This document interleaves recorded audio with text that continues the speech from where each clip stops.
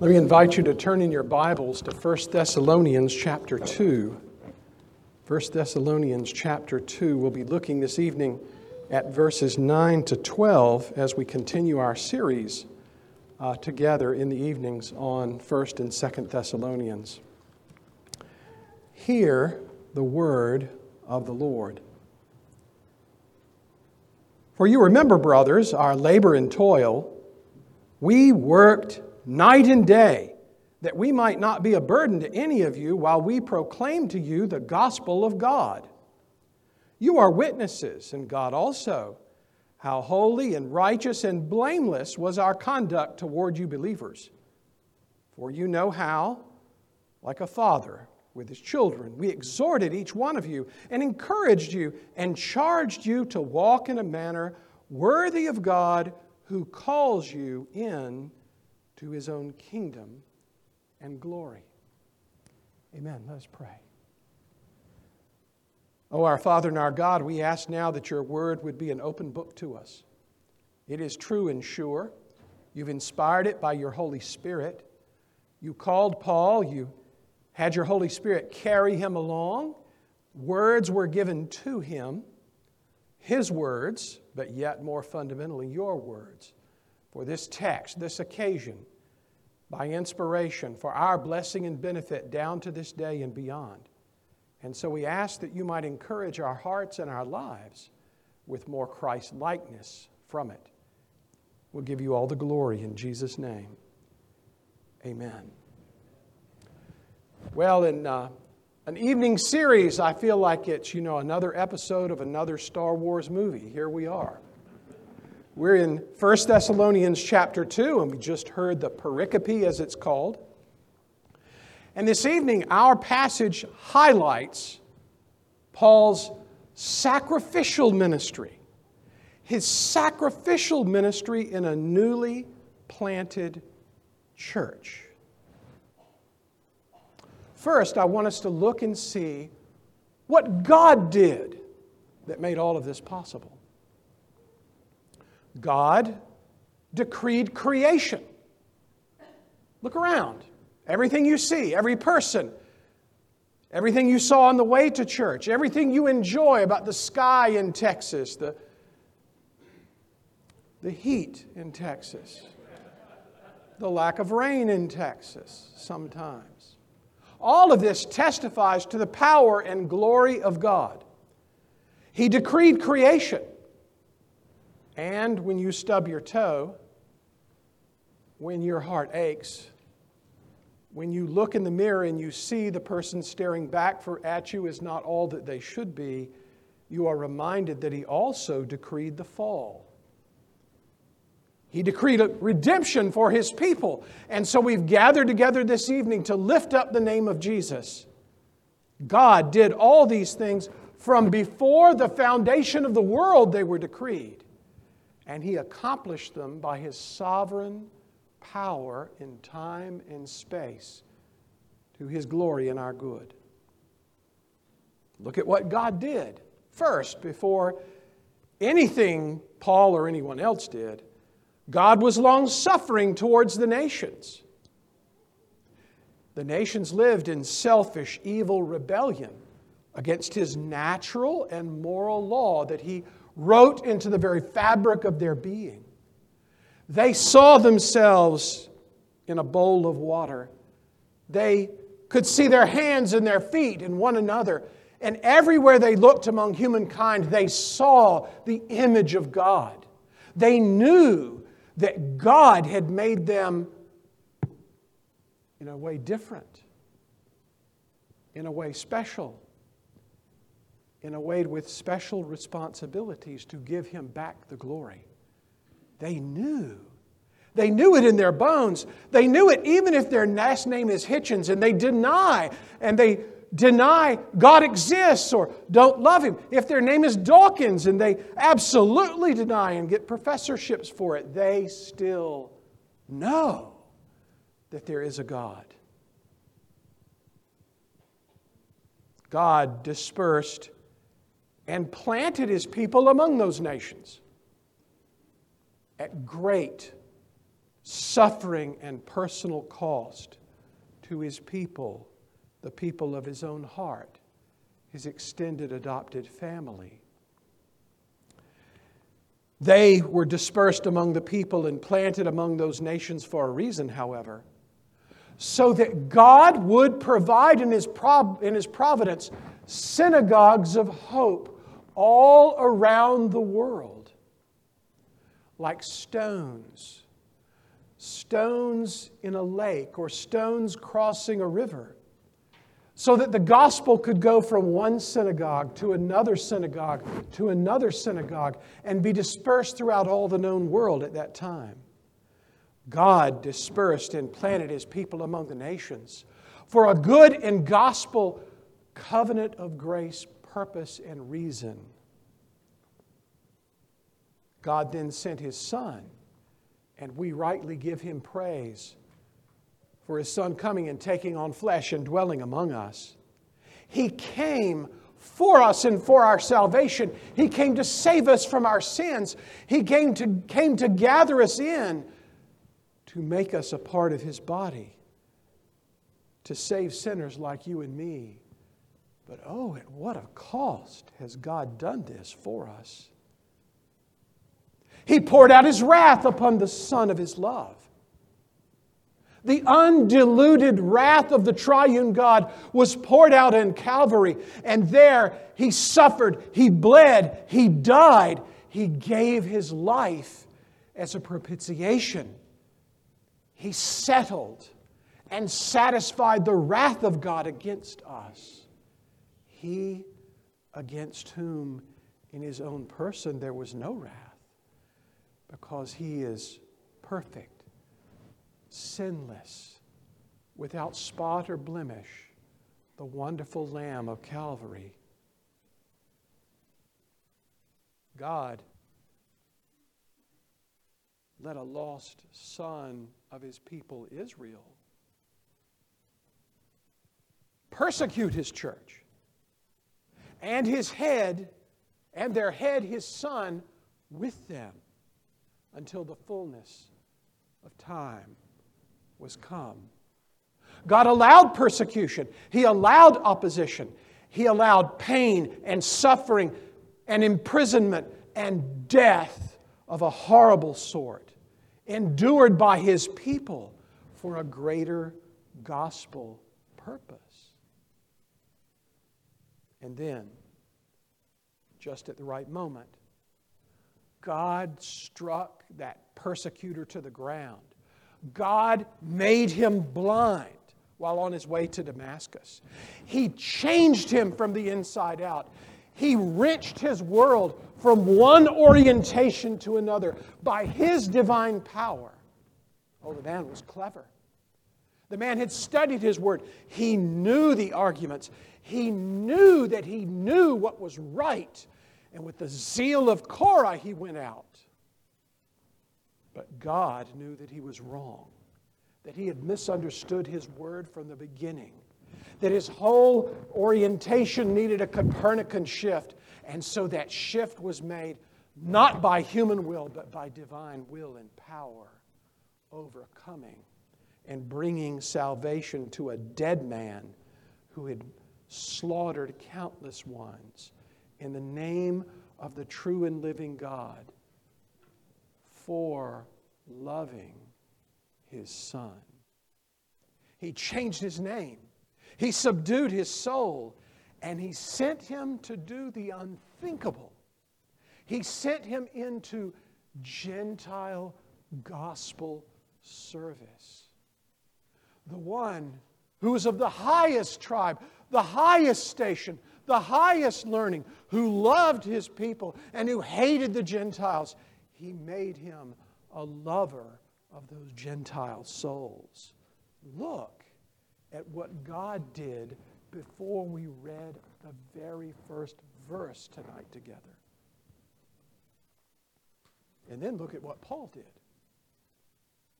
Paul saw the resurrected Christ. He saw that eternal life was only in Him, that he couldn't reach it, he couldn't derive it, he couldn't achieve it on his own. by faith alone, that wonderful grace of God that comes from outside us, not inside us, had triumphed. Paul heard his calling, even as he sat and he wondered. His whole world changed. His whole life turned upside down. The guilt began to weigh down upon his shoulders of the fact that he had persecuted the church and persecuted Christ, the divine, living, and true Messiah. But he heard his calling in this, and he did not flinch from casting his die for Christ's crown and covenant, the one who had subdued his soul. And he traveled to Thessalonica. And he did what became his great pattern for decades to come. He entered the synagogue. He stepped on that stone and planted his foot in that place. And he announced from the Scriptures the good news of the gospel, from the Old Testament text that was already there in those synagogues, ready to be read by any visitor who could speak the tongue and then speak to it in knowledge and wisdom.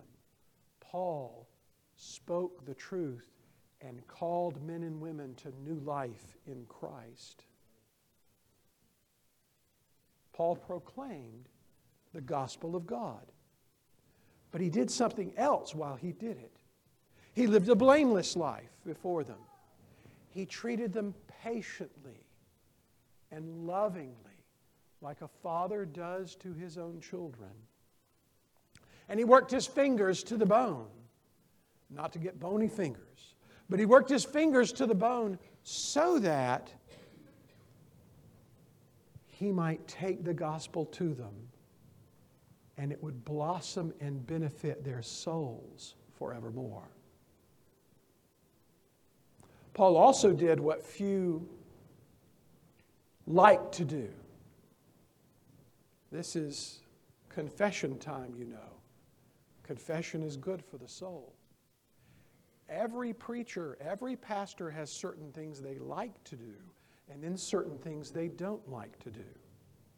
And you know, if you had a presbytery meeting and there was a truth meter, you know, not a mood ring, but a truth ring on every hand, and you said, raise your hand and show me the truth ring. Prove to me that you love to do these things, to exhort, to encourage, to implore. There would be very few green rings held up. Oh, it's okay to get in the pulpit and to speak so that everyone listens. They hang on your every word. Well, in seminary they tell you that's really not what happens. It's much more complicated than that. But you know, we dream. We dream. He exhorted them. He encouraged them. He implored them to live in light of God's gospel work in their hearts. He did the heavy lifting. He prayed for them and with them. He sat down next to them. He spoke to them, not just in a company, but one-on-one, home to home, heart to heart, mind to mind. He pastored and cared for the sheep that God had given him. That is difficult work. And Paul did this day and night and day, not just when it was convenient. He didn't just keep office hours. Oh, I'm sorry. I'm going home now. Goodbye. Click. No. None of that. Paul worked night and day that they might see, that they might hear the truth of God, that they might have room to see that truth for what it is. His behavior towards them proved by the grace of God that it was a genuine article. It's not that Paul was so wonderful and everybody hung on his every word because his personality was so dynamic. He didn't have the latest hairdo like some do down in the city.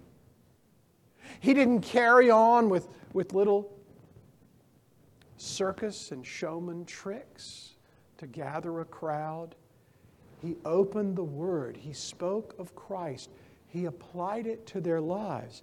And in so doing, in humility and in sacrifice, he proved that it was really true.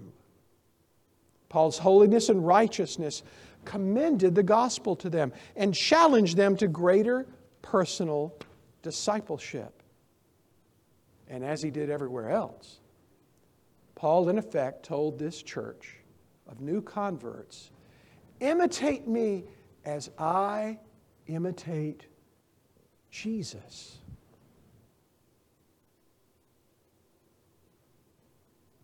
But look at what Paul did not do. Our passage kind of emphasizes this. Look at what I did not do, Paul says here to us. Paul did not burden them. Paul did not burden new converts. He didn't burden new prospects. He didn't burden new converts or their church.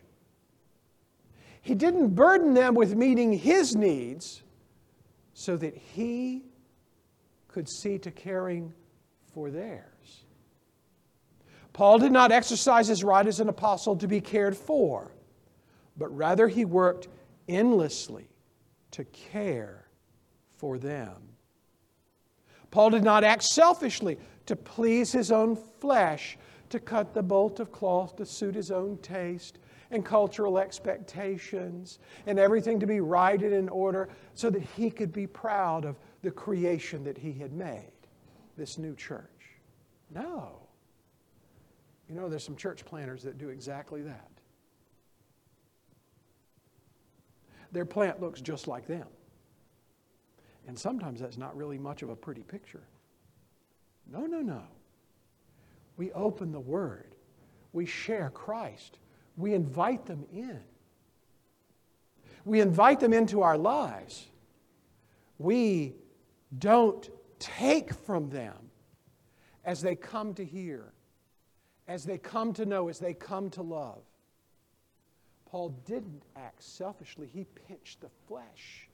He pinched the flesh that spiritual fruit might abound in their lives. He had his priorities straight.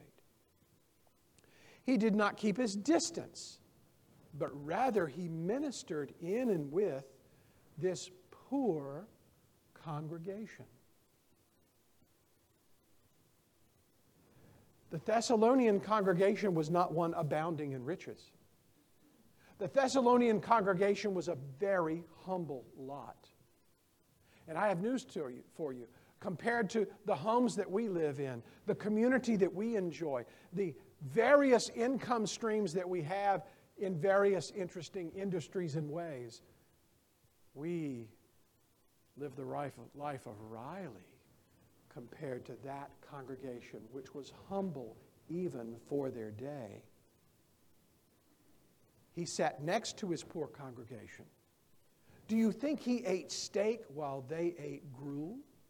No. He was on their level. He did the loving and caring thing. He was in their company, following the pattern of Jesus' sacrificial love. And he didn't tickle their ears with pleasant words. He didn't only preach the happy verses. You know, we had a West Coast preacher who was the bee's knees, and he had a rainbow Bible with all the happy texts in various smiling pastel colors. This is blasphemous. Paul didn't do that. He didn't use easy words, pleasant words, easy concepts. He didn't only cover comfortable topics. He cared for them. He spoke to them. He faced them with the real facts of life. The facts of life and death and heavenly reward, calling them to greater obedience themselves for God's kingdom and God's glory. You know, it's fun to tell people about new life in Christ and how great it is, and you know, you're going to grow in grace and you're a child of the King, you're a child of the King, you're a child of the King. Isn't that nice? But that's not all that the Bible says. it goes on to say more. And Paul didn't hold back. He told them that in addition to being blessed by the grace of God, they also needed to strain every nerve. They needed to fill up the sufferings of Christ. They needed to do their Christian duty, because in sending His Son, God didn't cancel the Ten Commandments. He blossomed them into what they had always meant, and what they had always meant for them. That they're a description of Christ-likeness.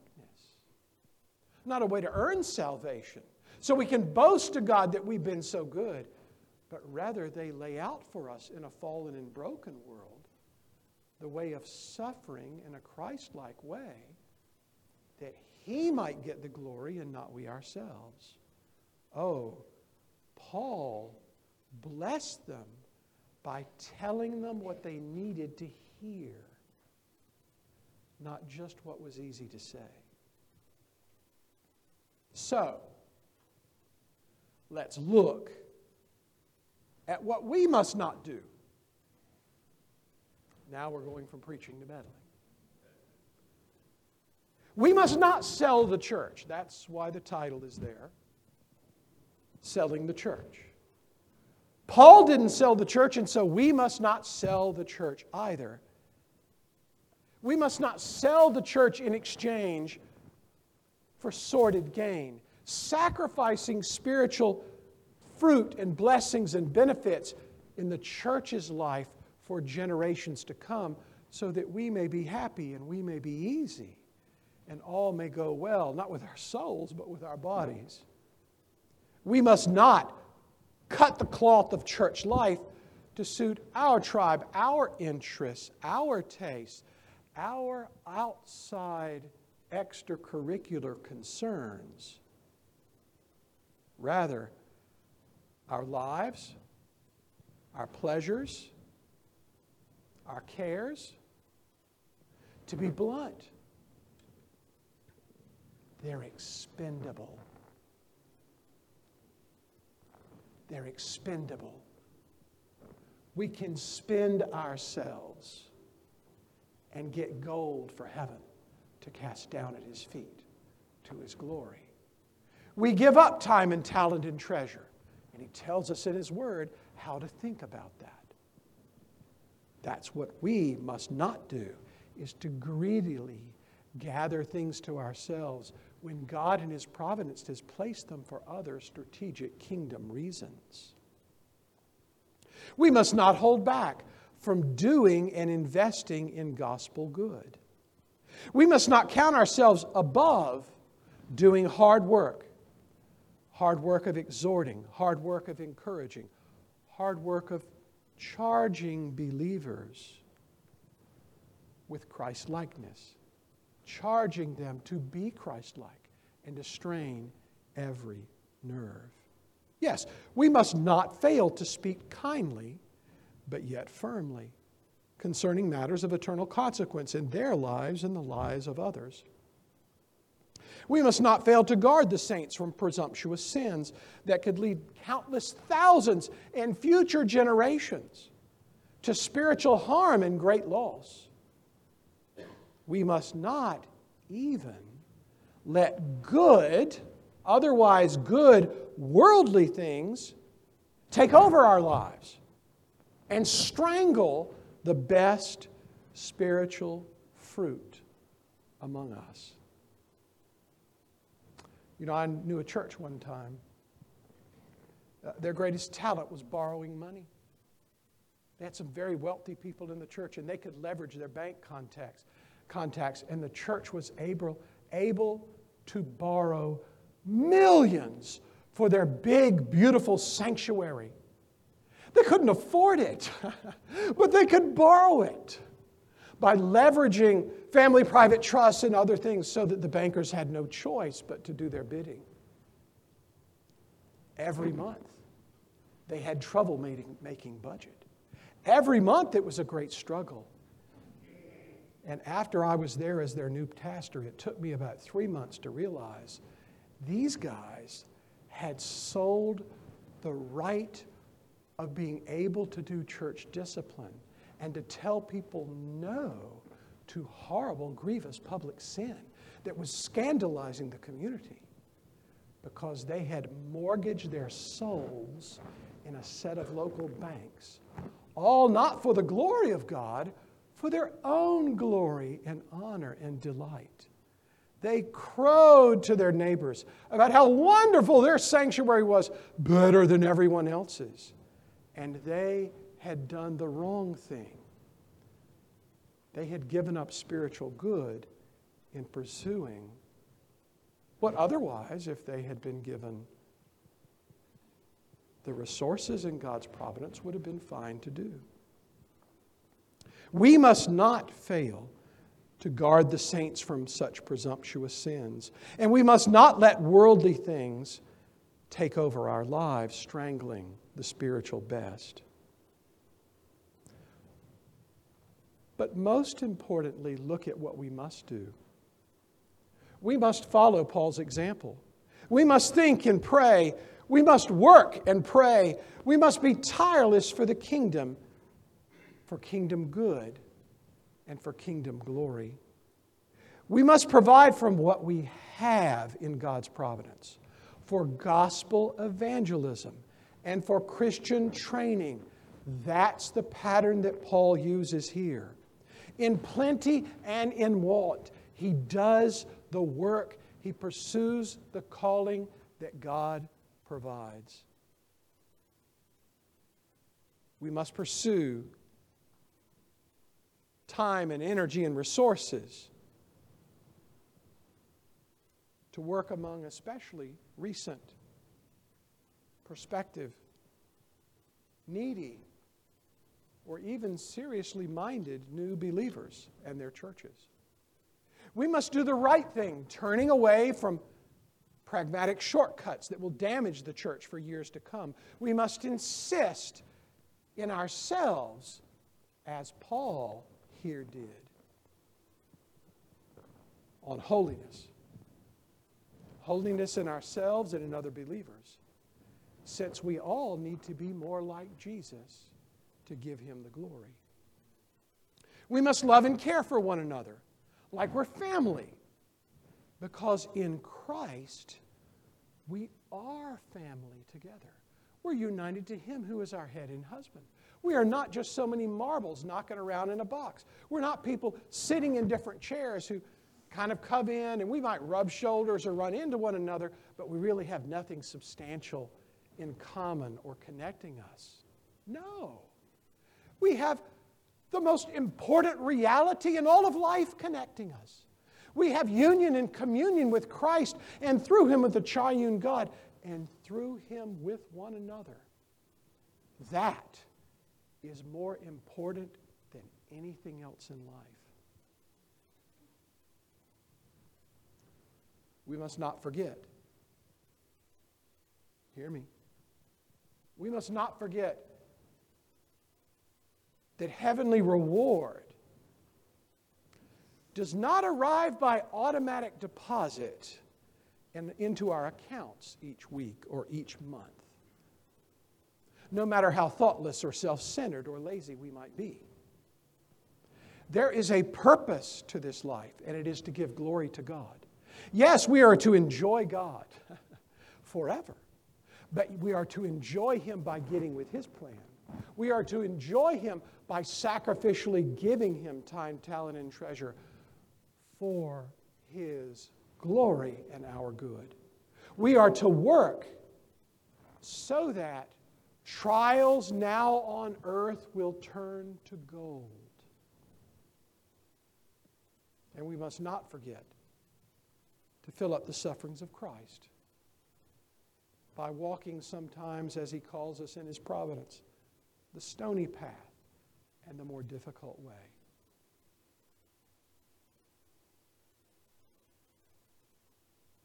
So this is my question, or a set of them for you. Do you? Do you do these things? Do you care to do these things?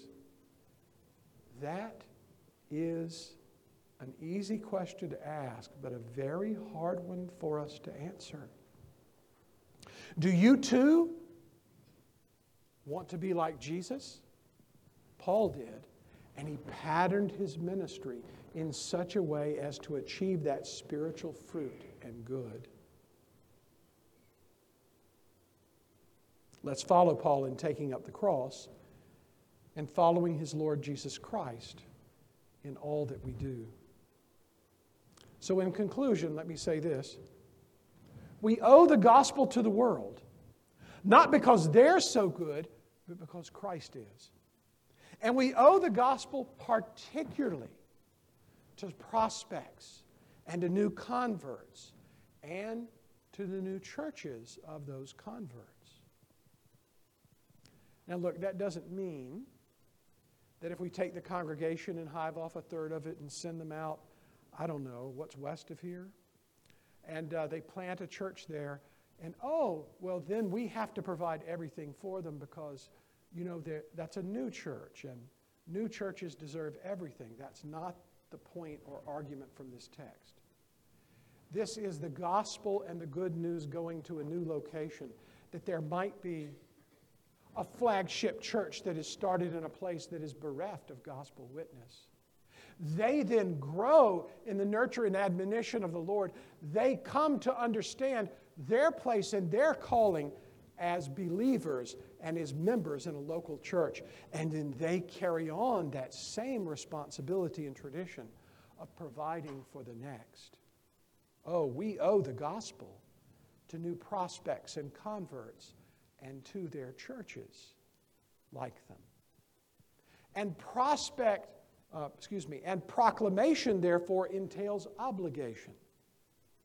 We must live in a blameless way, not needlessly burdening others with our rights when gospel good hangs in the balance. There is, in the most basic sense, a spiritual truth here, which is the spiritually strong owe the spiritually weak in the kingdom of God, because God owns all things first. Now, what does that mean for us? It means that as we go through our life, and our going is always under God's providential decree, always under His providence. As we go, we must go with the gospel, and we must go preaching and teaching, sharing, calling, inviting, cajoling others in the world to come and to hear of Christ and to put their trust in Him. Daddy, what should I be when I grow up? You sometimes hear that from at least one of your children. And the answer is very straightforward. It's not what I want you to be. It's not my vision for your world. It's a matter of God's purpose, vision, and calling. And so we look at gifts and talents and contacts and situations. We look for the curve of God's providence, because God's providence will have a clue as to their calling. We recognize that the normal arc of providence leads, and also extraordinary occasions where He just brings things together and guides.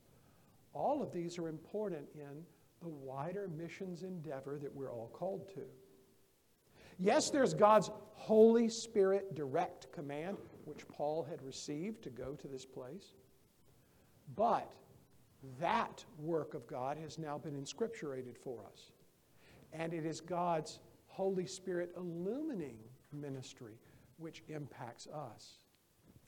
It's not that we go out to a hill and we hold a Bible to our head and we ask God, now, Lord, what is it that you want me to do? And which line of work or ministry should I pursue? That would be an arrogant approach. Rather, we look inwardly. We ask others to look at us and to see how our gifts in ministry, usefulness is in ministry. And by His illumining power, personal, particular, and pressing concern, we see the direction that He and the church believe that He is calling us to. We live in a culture that is tempted to ignore providence and tempted to confuse personal emotion with the Holy Spirit. But you and I always fit into the category of, as we go, we take the gospel with us. And we are also now always required to be supportive of the go team that is going to places that perhaps in God's providence we are not so suited to go ourselves. That's the why and the how of missions. And I thank God that here at Christ Church we practice it in a biblical way. You know, the old view, the old worn-out view that thankfully has now been thrown away by most of the church is that we are all Christians here and we go to the people over there that need us across the waters. Well, yes, there still is going, but we go here and we go there both. We live in a target-rich environment for the glory of God. We must do more than just go. Missions, as Paul patterns it here for us, always includes evangelism.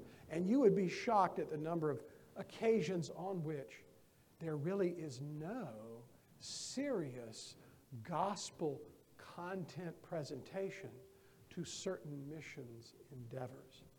And I'm not talking about short-term teams. I'm talking about long-term missionaries. I have been disturbed by things I've seen on the field before. But it is good that God shows us in His Word that we go humbly, we go helpfully, and we go filled with the Word of God and the gospel of God for the glory of God. And new churches, they get by with a little help from their friends. New churches, freshly born new churches, or maybe reborn churches, reformed churches. You know, sometimes even pagan pastors get saved by the glory of God. I've seen it before, and we'll see it again, no doubt. To burden a child is bad, and so the Father, Paul in this case, he provides, even by the labor into the night of his own hands. These new converts were poor, and he repeatedly testifies in chapters 1 and 2 to their need, and therefore that he would not be practically burdening them with meeting his. Free evangelism is part of the teaching of this text. And free discipleship for converts is a part of this teaching of the text too. But don't mistake that for some sort of European Christian socialism. Oh my goodness, no. That would undermine the whole basis of the endeavor. We must set a wise example to model blamelessness in our church, in our life together, as well as on the field. And our top priority must be to exhort, to encourage, to charge, that all walk in a manner worthy of God, because that's where we live. We all live in the realm of sanctification. Each one of our addresses as believers is some numbered house address on Sanctification Street, isn't it? So today, if you're visiting and you don't know the Lord, we don't want your money, is a fair comment to make. Mary doesn't want to have to count it. It's not a part of our accounting scheme and budgetary process. We don't sell the church for filthy lucre. But membership is serious. Membership has real obligations. It's easy for you to be a visitor. It's a much more serious step for you to become a member.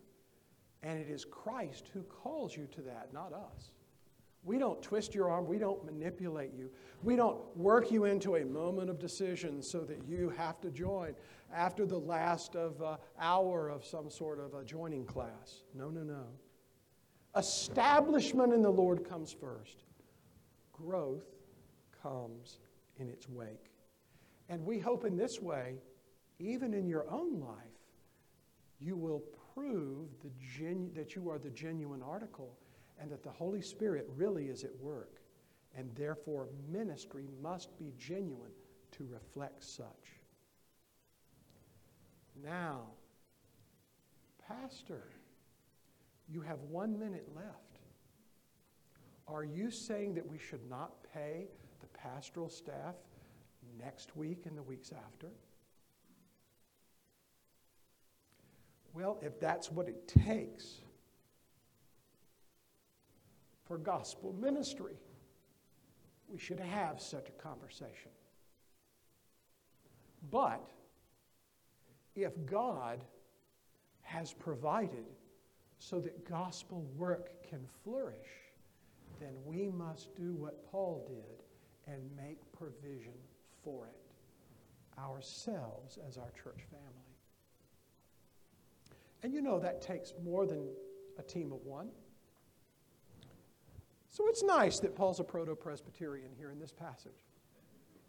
Let us pray.